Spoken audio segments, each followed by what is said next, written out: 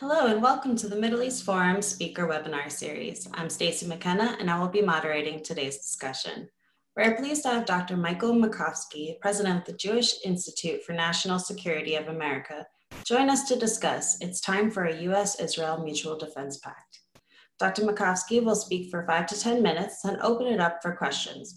Should you wish to ask a question, please use the Q&A box located at the bottom of your screen. We'll do our best to get to all questions, but we have many participants on this webinar, so I apologize in advance if we do not get to yours today. And with that, I will turn the discussion over to Dr. Michael Makovsky. Hi, thank you very much, and thank you to the Middle East Forum for inviting me to participate in this webinar.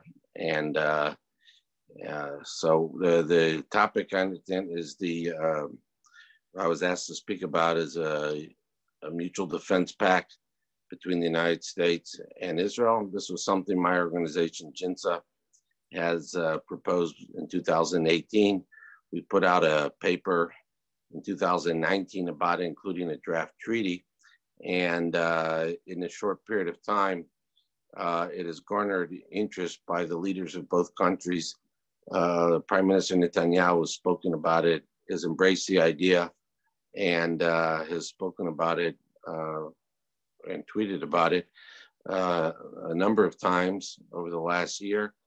And President Trump has also tweeted about it and shown interest in discussing it, and but hasn't come out one way or another yet on it.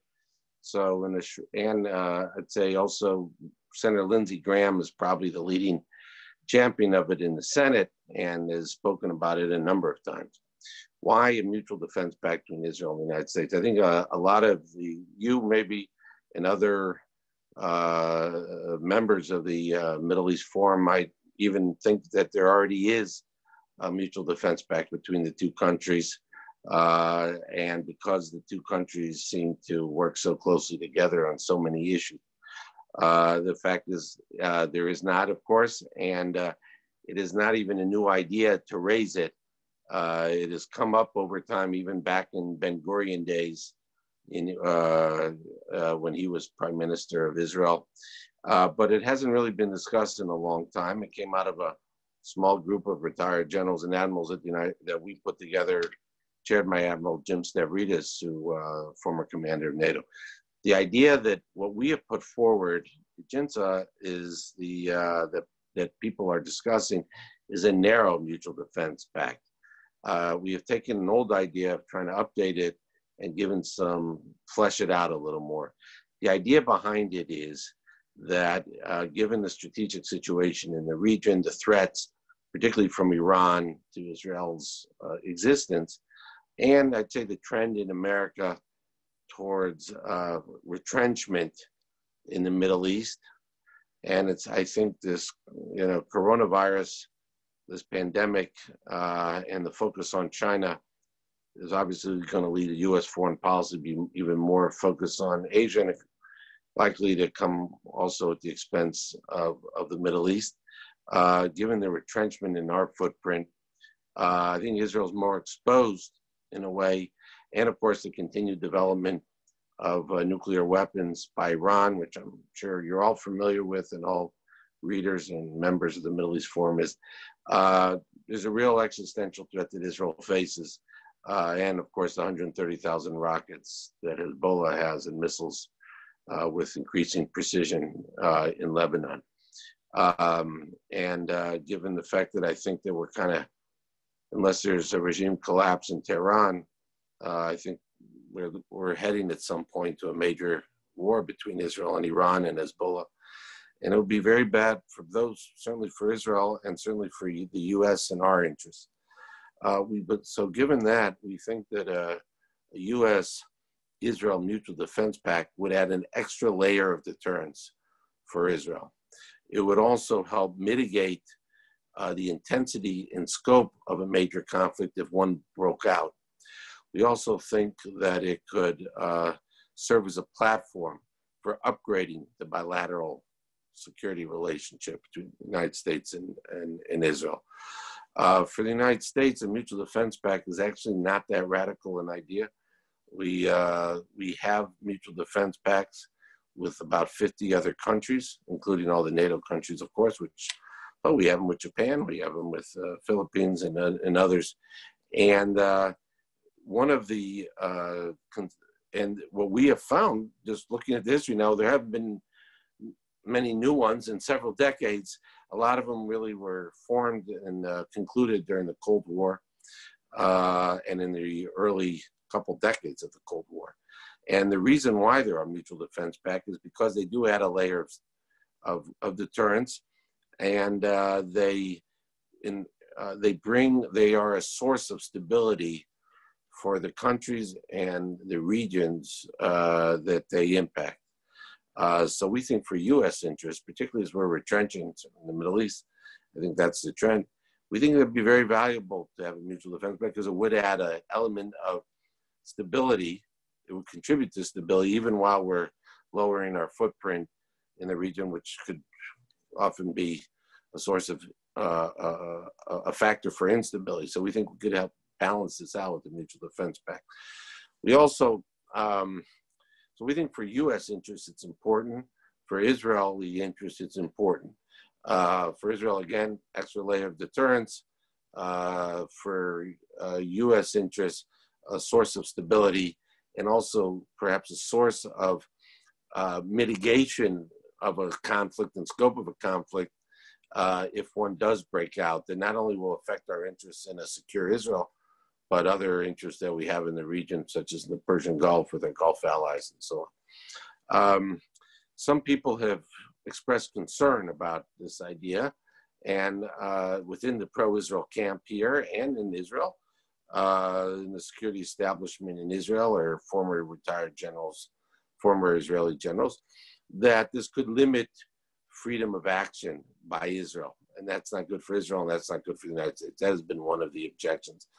The reality is that I think for those who've said that have really probably not looked into the history of mutual defense pact. The fact of the matter is that we have mutual defense pact with France for, and England, for the UK for a long time. That didn't stop the UK from going in the Falklands, even though Ronald Reagan wasn't very enthusiastic about it. Then stopped the French getting involved in certain things in Africa, even though America had apprehensions about that. There is nothing that in mutual defense pact necessarily that really would limit freedom of action. That is the biggest concern, I would say, among Israeli security folks.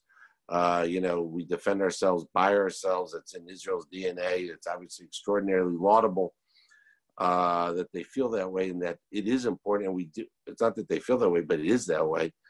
But the reality is, I think that Israel has now a lot of the responsibilities of a mutual defense pact without some of the benefits. If Israel wanted to do something significant in the region militarily that would have a significant impact on U.S. interests in the region, given the relationship, they would consult anyway with us, with the United States, in any case. So I think that they have those responsibilities of consultation without the benefits, like an extra layer of deterrence that would come from a mutual defense pact. So I don't really see, and also some have raised concerns that you'd have IDF soldiers in Afghanistan. No one really thinks that's going to happen, but that was brought up before in Israel. And mutual defense pacts are generally, you could have in them, they're very flexible, like anything else in all treaties. This would be, you could define the geographic area that it applies to. Could just, so you're not going to have IDF. You could stipulate exactly where, if it came to be, that it would need where Israeli soldiers would deploy if this was relevant. I'll say one last thing, and then I'll see my time is up, and then I'll look forward to taking all questions. This would be a treaty, which means the Senate has to approve it, and you need 67 senators. I would say that, well, it wasn't the impetus for our idea. A concern I've had over the last year and a half, and I'm sure many of you have, is the trend certainly more on the left of the political spectrum in the United States that is hypercritical of Israel. And I think in this moment of time where you still have many very pro-Israel Democrats in the senior leadership of the Democratic Party, and you have a president who's very pro-Israel, I think this would be a good moment to really push this issue. I'll say one final thing. What we are pushing for is a narrow mutual defense pact. It is more narrowly conceived in scope than what the United States has with many other countries. If you had missiles, God forbid, hitting London, that would be a major development that could actually trigger our pact with our treaty obligations with the Brits. Unfortunately for Israel, they get hit by missiles on a regular basis. We don't, at JINSA, in the treaty we wrote, conceive that missile attacks on Israel would actually trigger a mutual defense pact. We see it more narrowly. It would only be triggered by exceptional circumstances that threaten Israel's viability, existence, its economic viability, its lines of communications, its lines of economic supply lanes, and things like that. It would not be so. It is much more narrowly conceived than every other mutual defense pact the United States has concluded. So with that, I think this would be a very useful thing for the bilateral relationship. I think it would be good for the Middle East. It'd be good for U.S. interests. And I look forward to taking any questions about this. So thank you very much for this platform.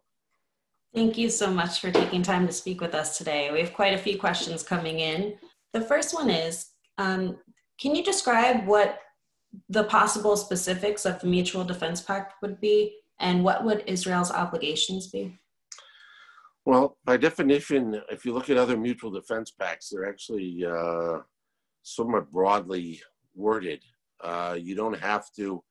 We thought of this and saying, well, let's be real here. Most mutual defense pacts with the United States involve what the United States has to do. But Israel could obviously help in many ways, U.S. interests, particularly with sharing of intelligence. Of course, Israel shares a lot already with the United States. But I wouldn't put in a treaty.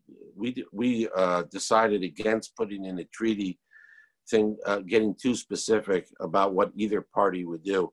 This would be something that the leaders of the country would have to work out.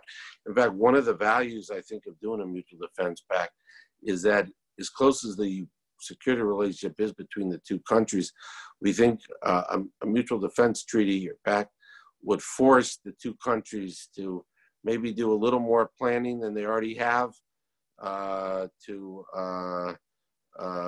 So we think that has to be worked out between the two parties. But obviously, Israel is very careful about its deployment of its forces abroad. And that would be understood, obviously, by both parties. But I wouldn't get in a treaty any such specifics. Thank you. So we have many questions coming in pertaining to the Democratic Party. What would a U.S. administration that is not friendly to Israel in power look like? Would such a pact tie Israel's hands at all? No. So some people raise the concern that to us that, well, if you have a treaty, then would a less sympathetic American president use it against Israel? I actually see it the opposite way, that if you had a mutual defense treaty, which was by definition approved by 67 or more senators, 2/3 of the Senate, I think it would serve as a break to what a president less friendly to Israel could do to Israel. I actually see this as a positive, that it could help limit or it could reduce if we obviously hope this doesn't come into being, but if you had a president like this, we think it would offer some limitations on such a president of what they might want to do against to Israel. Wonderful. Would Arab states like Egypt or Saudi Arabia also seek such defense pacts? It's a good question. There have even been discussions about a Middle East NATO. It's not a new idea. The idea's been around a long time, really. They might. I don't. I mean, we, since certainly Jimmy Carter, if not before, have committed ourselves to securing the free flow of oil through the Persian Gulf, and therefore, obviously, our relationship with the Saudis and the UAE is very close. Some other countries, on the other hand, the Iranians attacked a major Saudi energy facility in September, and the United States did absolutely nothing. You know, the Egyptians and the Saudis might ask for such a thing, but I think that it'd probably be there'd be a heavier lift to actually happen, especially since they're not democratic countries. And, you know, God forbid there's a revolution in those countries. Well, we saw one already in Egypt, you know, not too long ago. And we had a Muslim Brotherhood government that headed that country for a period of time. I think it'd be harder for us to conclude a mutual defense pact with countries like that, where you do worry who's going to be in charge of that country. One thing you know with Israel, obviously, is the country's overwhelmingly pro-American.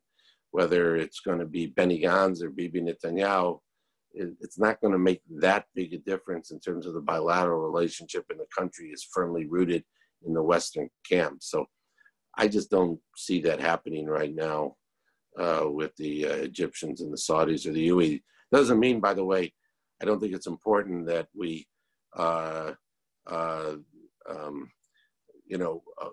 closer security relations with those countries. If anything, I was critical in my writings of the lack of response by the U.S. against the Saudi energy facility. That surprised me a great deal.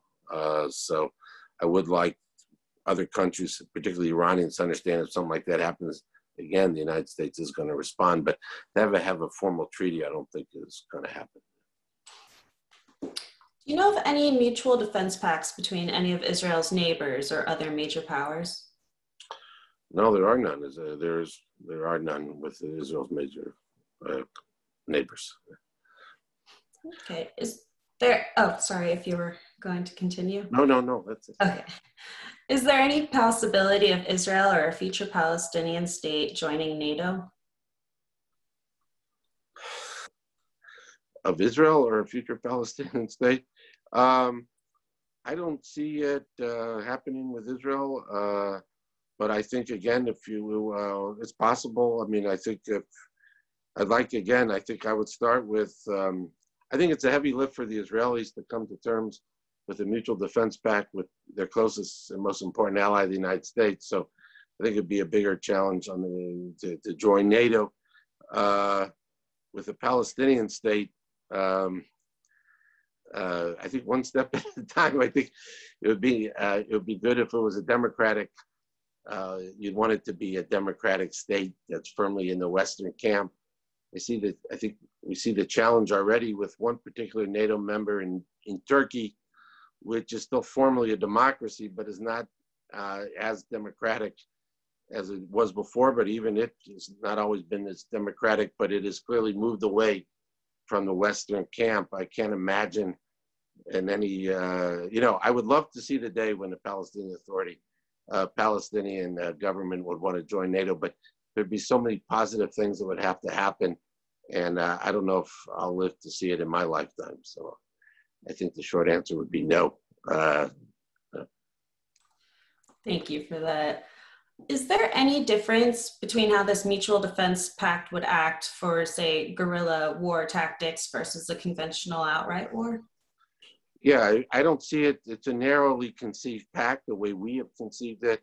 I wouldn't see it having to do with anything like, well, you're saying guerrilla warfare, but I think probably the more, infiltrations from Gaza or Syria, I wouldn't think that wouldn't trigger at all. By the way, as I said earlier, the missiles that unfortunately Israel is on the receiving end on a too regular basis, let's say from Gaza, wouldn't trigger it either. I don't think Israel wants the United States to get involved, and the United States would not want to get involved in any such conflict. So the idea is to make this more, I don't want to say the word limited, but narrow is the right word.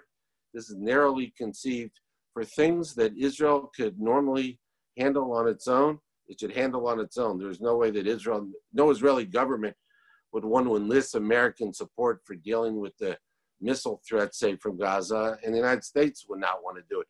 This is for big challenges, things that threaten WMD, weapons of mass destruction threats to Israel, the cutting off of Israel's sea lanes. Israel cannot last very long if its sea lanes are severed. It is still somewhat of an economic island. So it's things that threaten Israel's viability and very existence. Those are the only things that we think make sense. So for this pact, but not for things like guerrilla warfare or missile attacks like we have from Gaza. Now, you could argue, you could make the case, I don't know, we'd have to see. We hope we don't see. If there was a major war between Israel and Iran and involved, obviously, Hezbollah, and all those 130,000 rockets and missiles were unleashed from there, that possibly could be a different story. So you just mentioned the role of Hezbollah in Iran.